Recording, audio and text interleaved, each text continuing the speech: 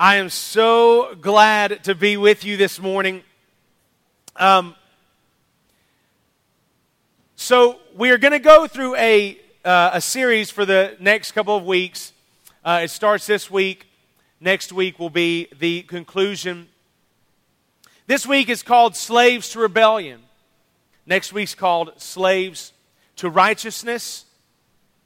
And what we're going to do is we're going to focus in on one passage of Scripture together for the next couple of weeks. So if you will, open up your Bibles to Romans chapter 6. We're going to read verses 15 to 23. Again, that's Romans chapter 6. Let me begin reading in verse 15. The Apostle Paul writes, "What then? Are we to sin because we are not under law but under grace? By no means. Do you not know that if you present yourselves to anyone as obedient slaves, you are slaves of the one whom you obey, either of sin, which leads to death, or of obedience, which leads to righteousness? But thanks be to God that you who were once slaves of sin have become obedient from the heart to the standard of teaching to which you were committed. And having been set free from sin, have become slaves of righteousness." I am speaking in human terms because of your natural limitations. "For just as you once presented your members as slaves to impurity and to lawlessness, leading to more lawlessness, so now present your members as slaves to righteousness, leading to sanctification. For when you were slaves of sin, you were free in regard to righteousness. But what fruit were you getting at that time from the things of which you are now ashamed? For the end of those things is death. But now that you have been set free from sin and have become slaves of God, the fruit you get leads to sanctification, and its end, eternal life. For the wages of sin is death, but the free gift of God is eternal life in Christ Jesus our Lord." Let's pray together. Most gracious Heavenly Father, God, we do love you. We do praise you. I ask, Lord, that you would take this difficult topic,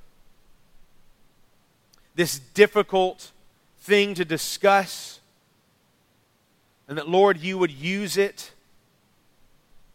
to make us more like your Son. That you would take this passage of Scripture and that your Spirit would so be at work in this place and in the hearts and the lives and the minds of those who hear in this building or through the live stream, that God, you would do something with us. Father, you would make us uncomfortable. You would make us rejoice. You would make us feel ready to hit our knees. You would make us feel ready to stand and rejoice. That, Father, you would make this your church ready to receive a call to action. It's in your Son's name, Jesus, we do ask these things, and for His sake. Amen. I had the privilege and honor this past week to take our college and career ministry to the beach. To Panama City, we went down there and we suffered for the Lord. And while we were there, the weather was perfect. The weather was beautiful. Not too many came back with sunburns, although some of them had the really bad tan lines around their eyes from where their sunglasses had been.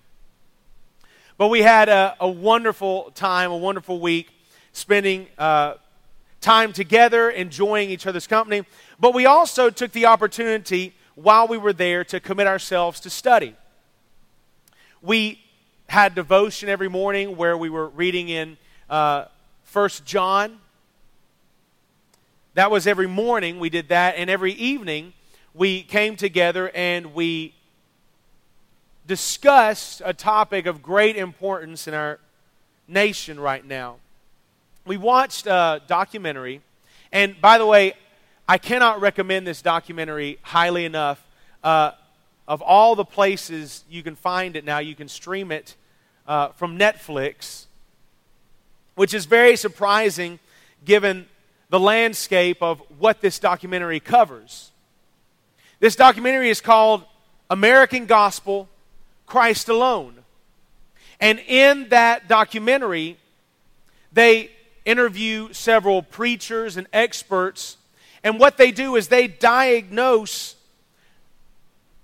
the condition, the landscape of what's going on in the American gospel today. And I thought it was a fitting way to open that what we see in America today, the American gospel we see today, is a very conceited Christianity. Our Christianity, our gospel, is focused on itself. If you care to follow along in your study guides, there will be opportunities for you to write in words if you have pens to follow along, to write notes. But I want you to know that when we watch that documentary, we recognize that we have a very conceited Christianity. That's the first point. And in this conceited Christianity, it highlighted and focused specifically on the Word of Faith gospel. That the Word of Faith gospel preaches all over America, but not just America. They're taking the Word of Faith out into all parts of the world, and they say this. They say that the point of Christianity, the point of the gospel, is to make you healthy, wealthy, and to prosper. That's being preached out of the American pulpits. It's being shared all over the world. It's a shameful thing to say that perhaps even the Word of Faith movement has become the face of Christianity. And that when people think of Christianity, they think of the Word of Faith movement. And it's influenced all over, but it's hitting hard in pulpits. I'll share with you another trip that we went on with the students. We went to the Passion Conference in January. And when we went there, we heard from several speakers, some of them good, some of them very difficult to hear. But one sermon in particular stood out to me. It was from Genesis 26. And Genesis 26 is the only chapter in the Bible that's dedicated to the story of Isaac. Isaac's in other places in the Bible accounts, but Genesis 26 is about his story, and it's only his story. And when it comes to Genesis 26, it starts off in verses 1 through 5. Now there was a famine in the land, besides the former famine that was in the days of Abraham, and Isaac went to Gerar to Abimelech, king of the Philistines. The Lord appeared to him and said, "Do not go down to Egypt, dwell in the land of which I shall tell you, sojourn in this land, and I will be with you, and I will bless you, for to you and to your offspring I will give all these lands, and I will establish the oaths that I swore to Abraham your father. I will multiply your offspring as the stars of heaven, and will give to your offspring all these lands, and in your offspring all the nations of the earth shall be blessed." And we recognize that the blessing that came through the line of Abraham, through Isaac, that is the story of Jesus. That Jesus is the blessing for the land. We see here in the opening of Genesis 26, it's talking about how God will be there, how God will not forsake, how God is present in every area of your life, and that He will send a Savior. That's what Genesis 26 is about. And so as we heard these passages, we were gearing up to hear a gospel-centered message that focused on Christ. And what we heard instead was when the speaker skipped to verses 12. She said, "And Isaac sowed in that land and reaped in the same year 100-fold. The Lord blessed him, and the man became rich and gained more and more until he became very wealthy. He had possessions of flocks and herds and many servants, so the Philistines envied him. Now the Philistines had stopped and filled with earth all the wells that his father's servants had dug in the days of Abraham his father. And Abimelech said to Isaac, 'Go away from us, for you are much mightier than we.' So Isaac departed from there, encamped in the valley of Gerar, settled there. And Isaac dug again the wells of water that had been dug in the days of Abraham his father, which the Philistines had stopped after the death of Abraham." What we heard, instead of a gospel-centered message, one that focused on Christ, one that focused on the presence of God, one that focused on what He would do to redeem mankind, to save us from sin and death. What we heard on that day was, do you see how much stuff Isaac had? It said he had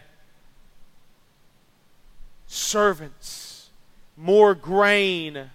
He was rich and possessed flocks. Even the Philistines envied him. God wants to give you those blessings, is what we heard.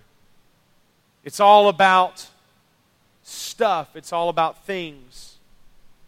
And just as the Philistines had filled in Abraham's wells, you've got to dig out the junk in your life so that God will bless you with riches, with health and wealth and prosperity.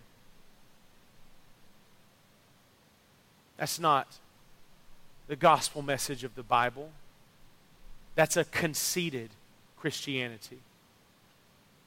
A very conceited Christianity. And it reflects a style of study right now. These are big terms. You'll see them up on the screen. These are big terms, but there's a style of study called exegesis. There's a style of study called eisegesis.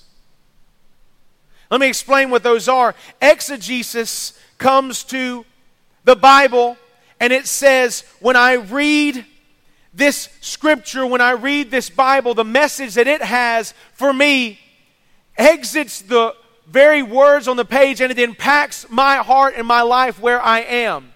Exegesis is the words are powerful because they're the words of God and they impact my life.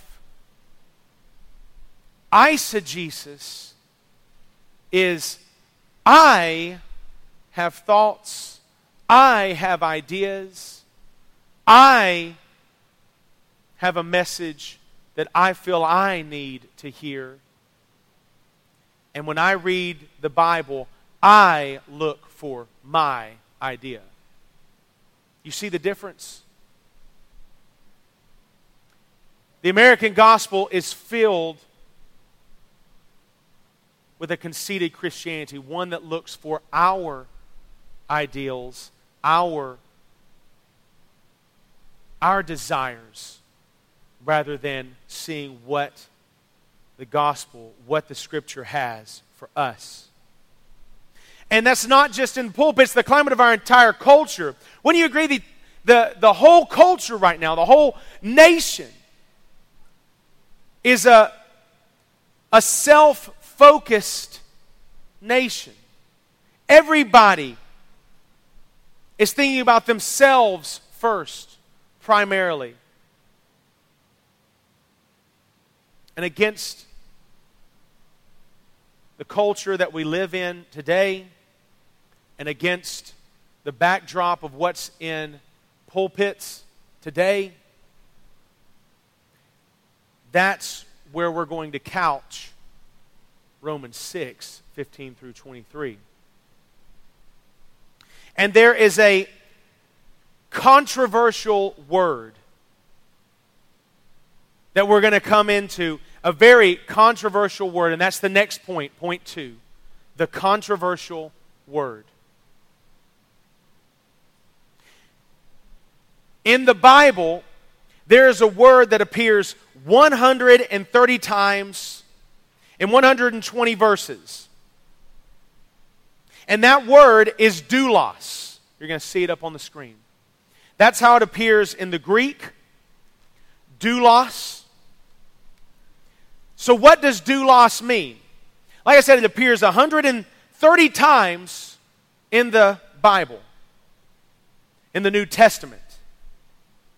And the first time it appears is in Matthew 8:9. Let me read that to you very quickly. Matthew 8:9 says this, "For I too am a man under authority with soldiers under me, and I say to one, go, and he goes, and to another, come, and he comes, and to my servant," that's the word doulos, "to my servant, do this," and he does it. That's the first time it appears in the New Testament. The last time it appears in the New Testament is in Revelation 22:6. I'm going to read that for you as well. "And he said to me, these words are trustworthy and true, and the Lord, the God of the spirits of the prophets, has sent his angel to show his servants, to show his doulos, what must soon take place." The problem is this, that the word doulos doesn't mean servant. There are at least 6 words in the Greek language for the word servant. At least 6. And doulos is not one of them. Doulos in the Greek means slave.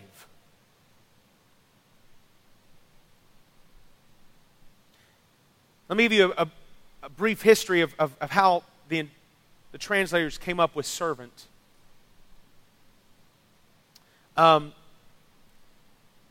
In Christ's day, you had the Greek Septuagint. That's what people read, or that's what people would have had during the times of the apostles.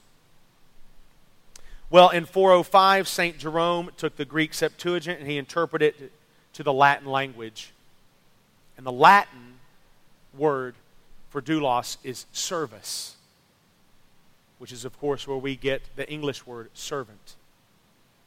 When Wycliffe in 1382 and the King James Version translated the Bible, they translated from the Latin Vulgate.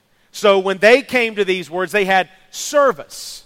So they had servant that came about. In the year 1516, a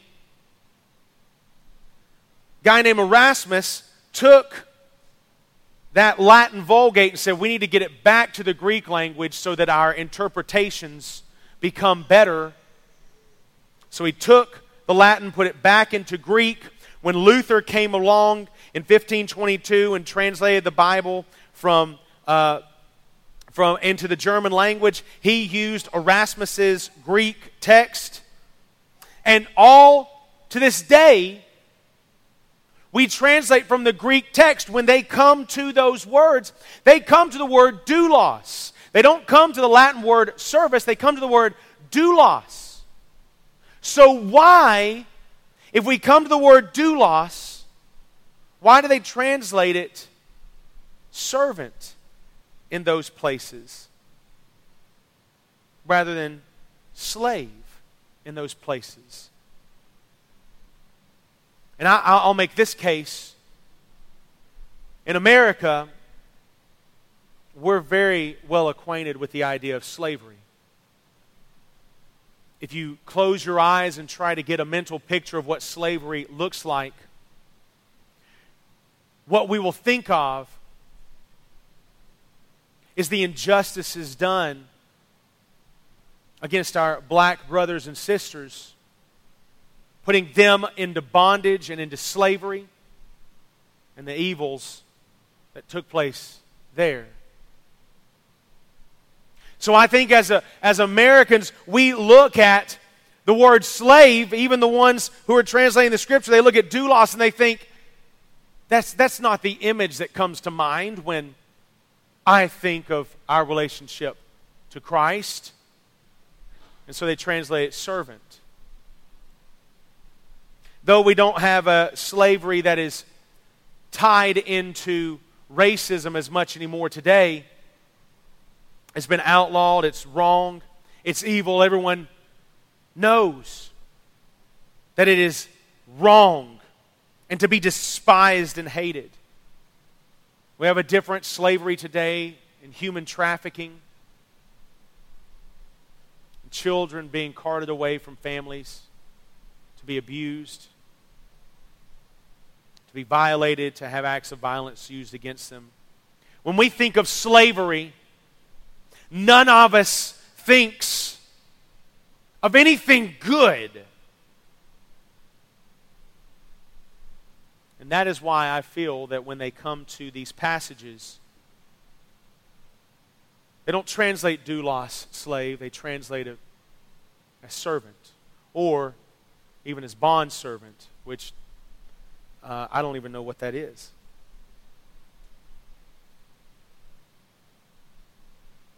In John chapter 8, verses 34, though, we see a contrast, and we heard these verses read earlier.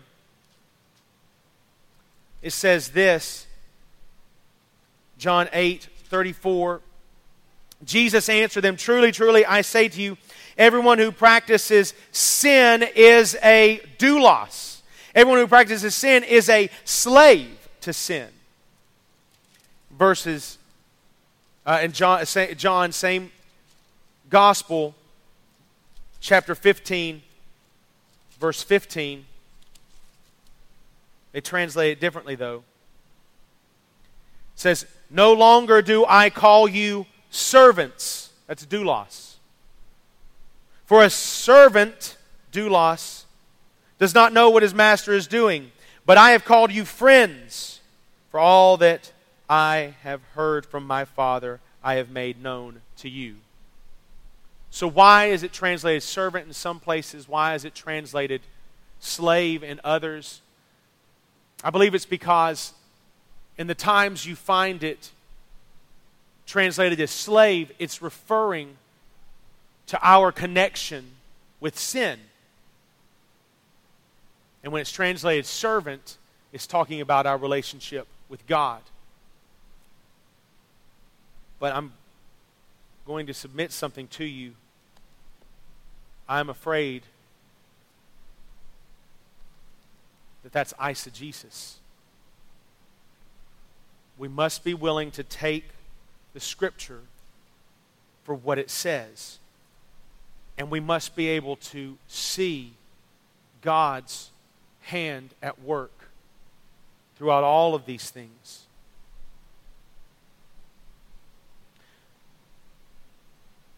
So what we're going to do now is we're going to dive into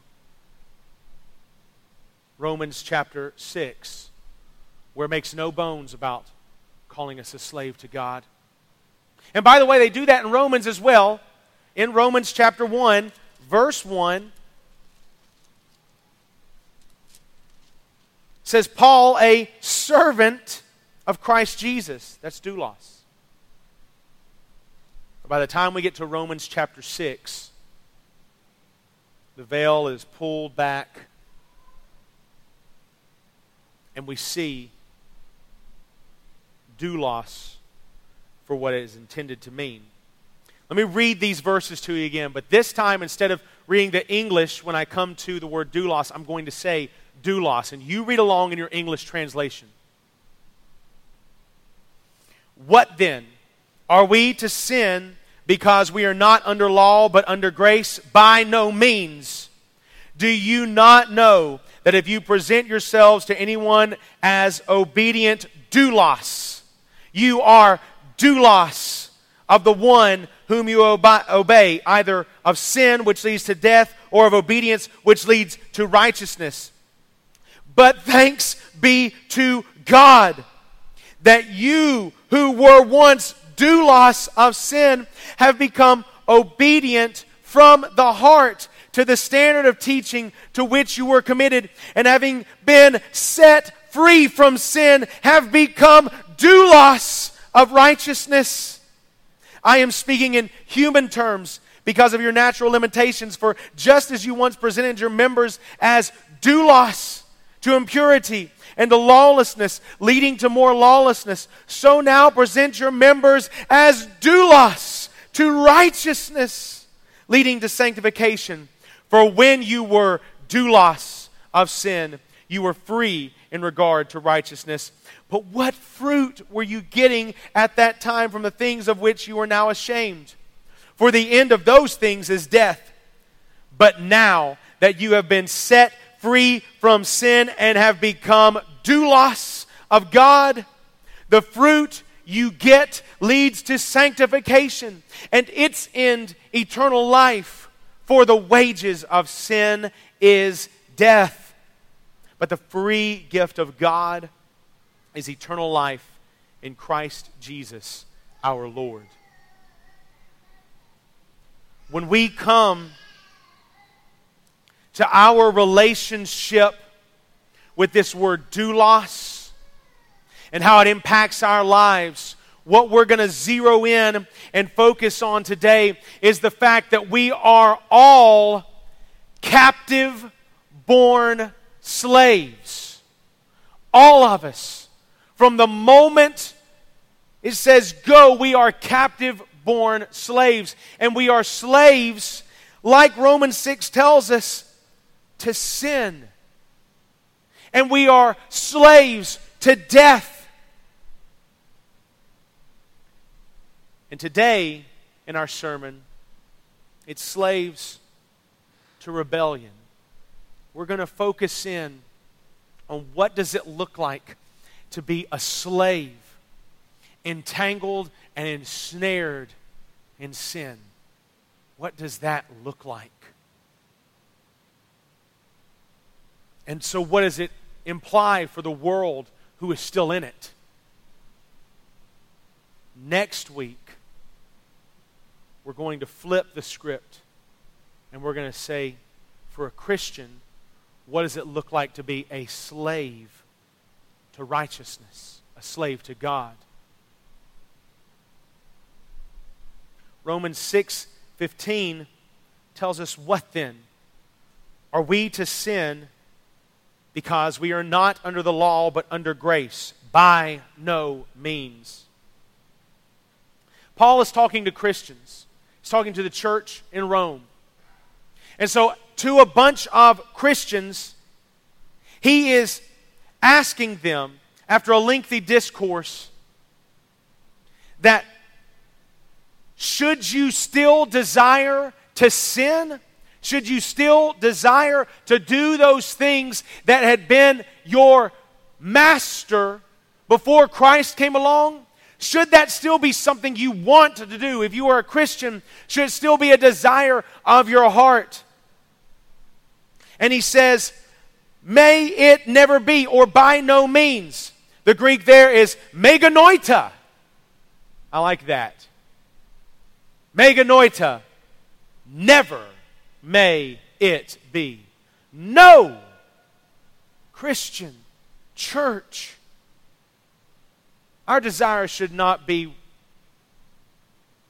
to be ensnared and wrapped up in sin, entangled in slavery to sin. No, Christian, by no means meganoita. No.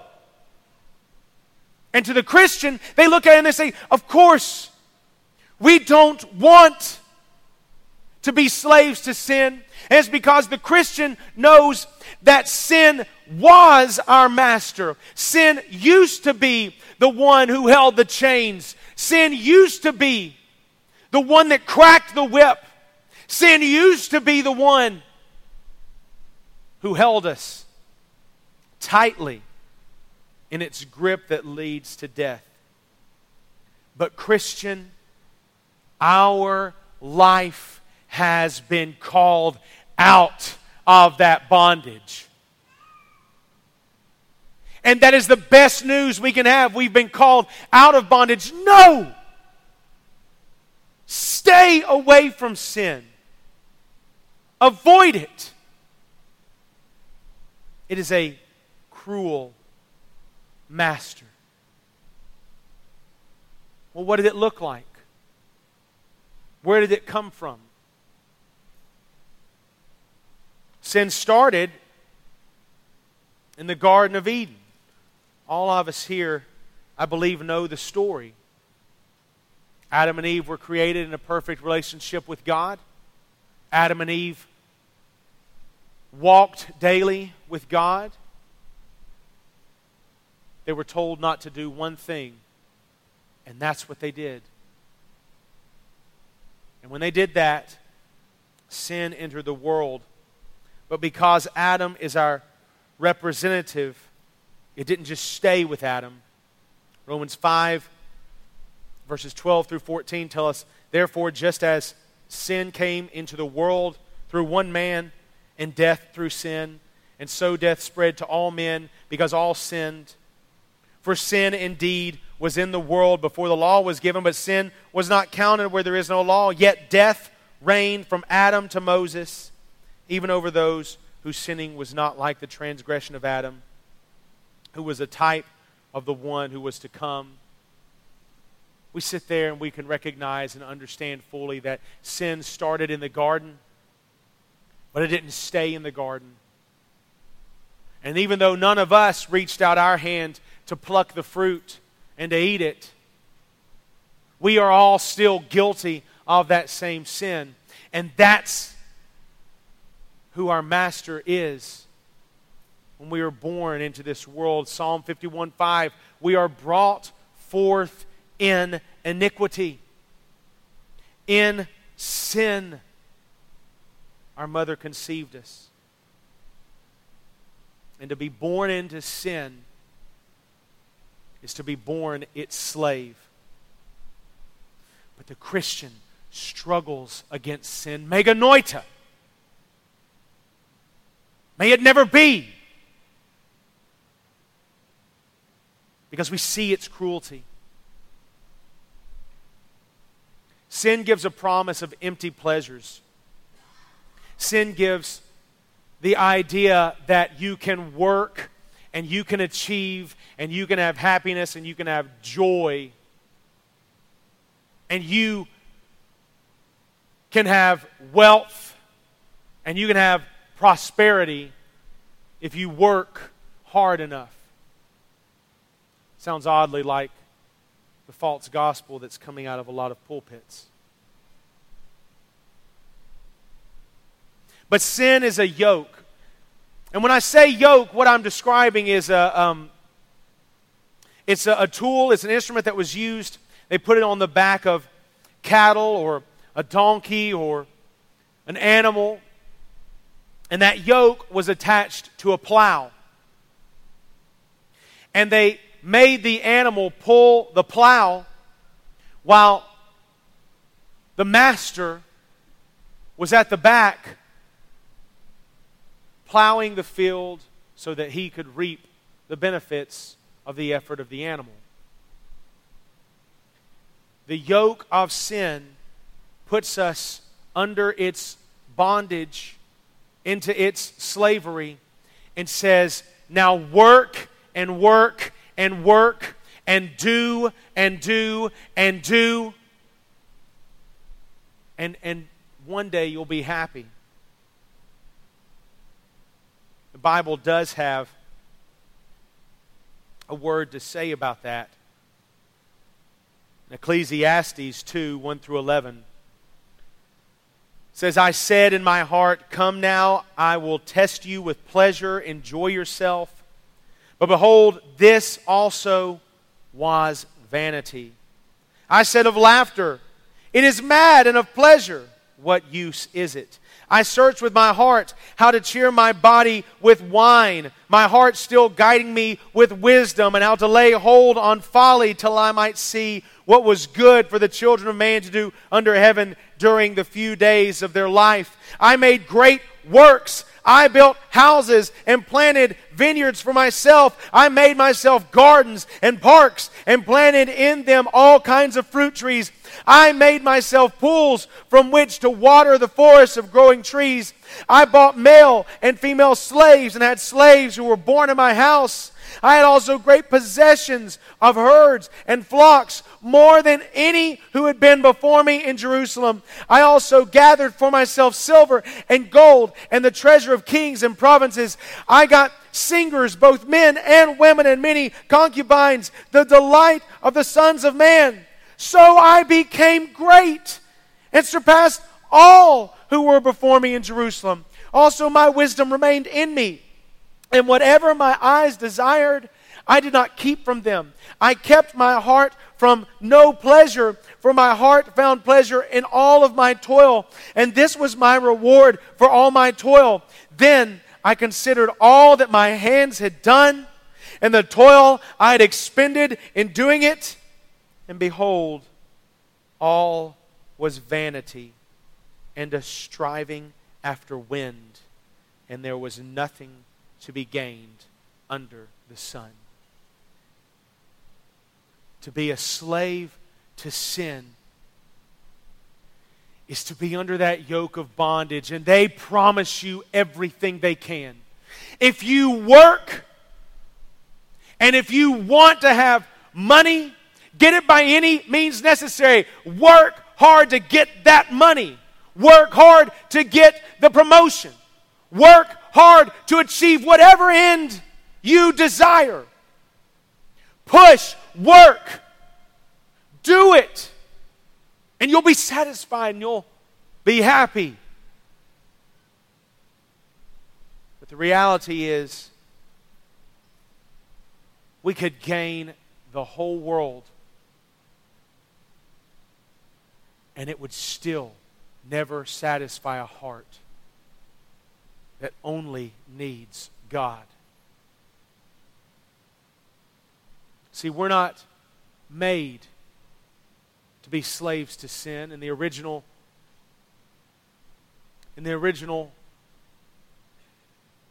map, in the original plan, Adam and Eve were made to have a right and perfect and good relationship with God, and that's what we still desire today. Nothing in the world, nor the entire world itself, nor galaxies, the universe, none of that will ever fill the void that is left, because our relationship has been broken with God and we are now slaves to sin. The pleasures of the world are bankrupt. The pleasures of the world are all vanity.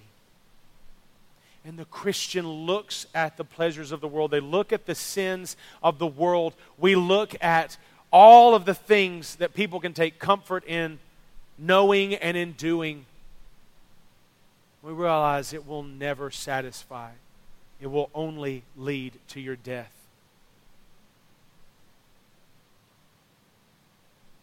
An example that I came across several years ago now that I think is fitting to help us understand the cruelty of being enslaved to sin, the cruelty of being promised good and even wanting that promised good only to have it forsake us and kill us, is in Eskimo villages, they would often have wolves that would come to attack and to slaughter people in their villages, any animals that they did have. And so in order to catch that wolf, in order to kill that wolf, they realized that what the wolf desired was the blood of its victims. It wanted to eat It was looking for something to consume. And so what they would do is they would take a knife, they would dip that knife in blood, and of course the blood would freeze on the blade. They would put the knife in the ground, and they would leave it. The next morning, when they would come back, that wolf would be dead. Because this is what the wolf would do. The wolf would go up to that blade, smelling the blood, thinking that's what it wants, that's its desire, and it would start to lick the blade. And soon, all that blood that they had dipped it in would be gone, because the wolf would eat it all, would consume it all. What the wolf didn't realize is that the wolf was cutting itself all along the way. And so the wolf would continue to feed there at the knife, not knowing that it was draining itself of its life's blood. That's slavery to sin. It's a master who says, I've got good for you. I have what you want. Come here and take it. And we pour ourselves into that. And if we're a slave to sin, we will work ourselves trying to seek a pleasure that is only going to end up taking our lives. After all of our effort, after all of our energy, Romans 6:23 tells us what we receive. For the wages of sin is death.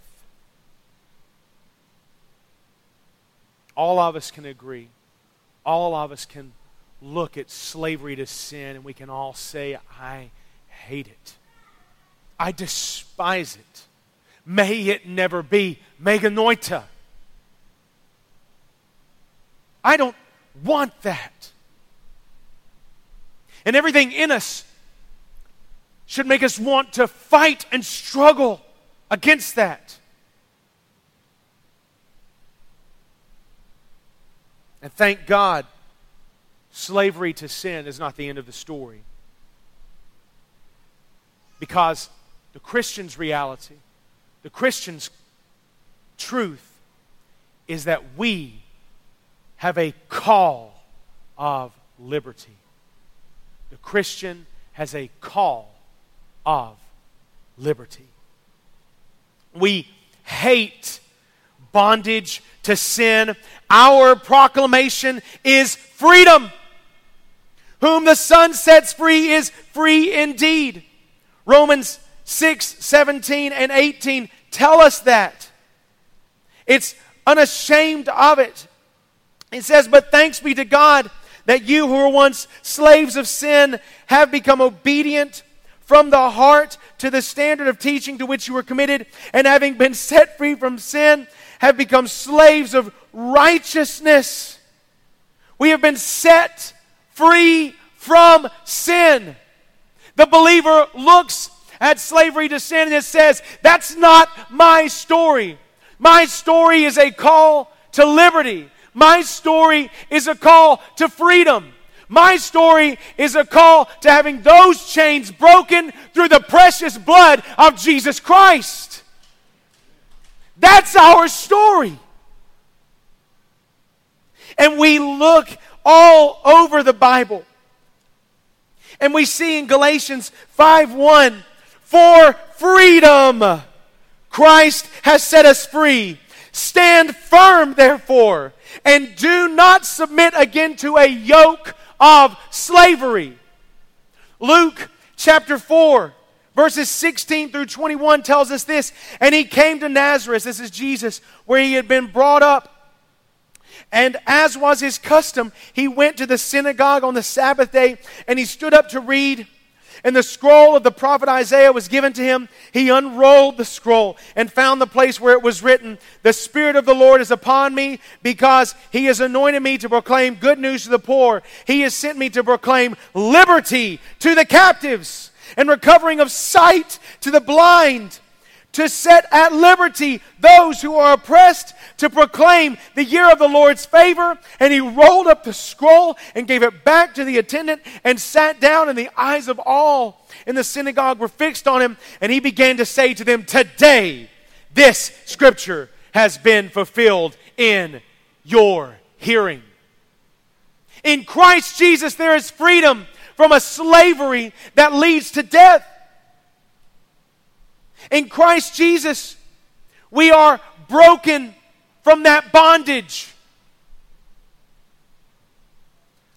But notice the language of Paul in Romans 6, chapter 17 through 18. I read them to you earlier. It says, "Thanks be to God that you who were once slaves of sin have become obedient from the heart to the standard of teaching to which you were committed, and having been set free from sin, have become slaves of righteousness." He even makes it more profound when he says it this way in verse 22. "But now that you have been set free from sin and have become slaves of God, the fruit you get leads to sanctification and its end, eternal life." So in our American ideologies, part of us might even sit there and say, we've been set free from sin, hallelujah, amen. But we're still a slave. We're still a slave to God. And we might sit there and that might swell up in us a sense of ingratitude. I just have another master. But understand, Christian, you have another master. It's not a drudgery. It's not a grind. It's not a woe is me. It's not a master and a slavery that leads to death. No, its end is eternal life.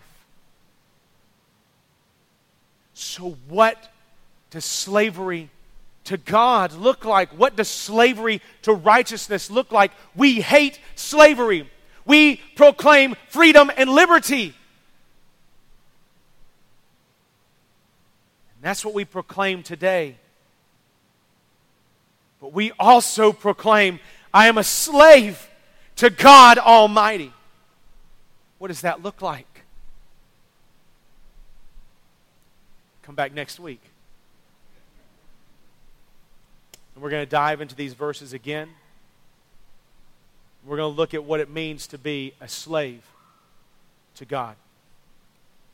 Let me pray for us. And I think we need to worship, don't you? I think we need to worship a God who has set us free from the bondage of sin and slavery and has brought us under His household. Most gracious Heavenly Father, oh God, we love you. Our Master, our Lord, our Redeemer, our Liberator. We praise you. We adore you. God's slavery to sin is nothing that we need. It's nothing that we want. Slavery to sin is death. Slavery to sin is cruel.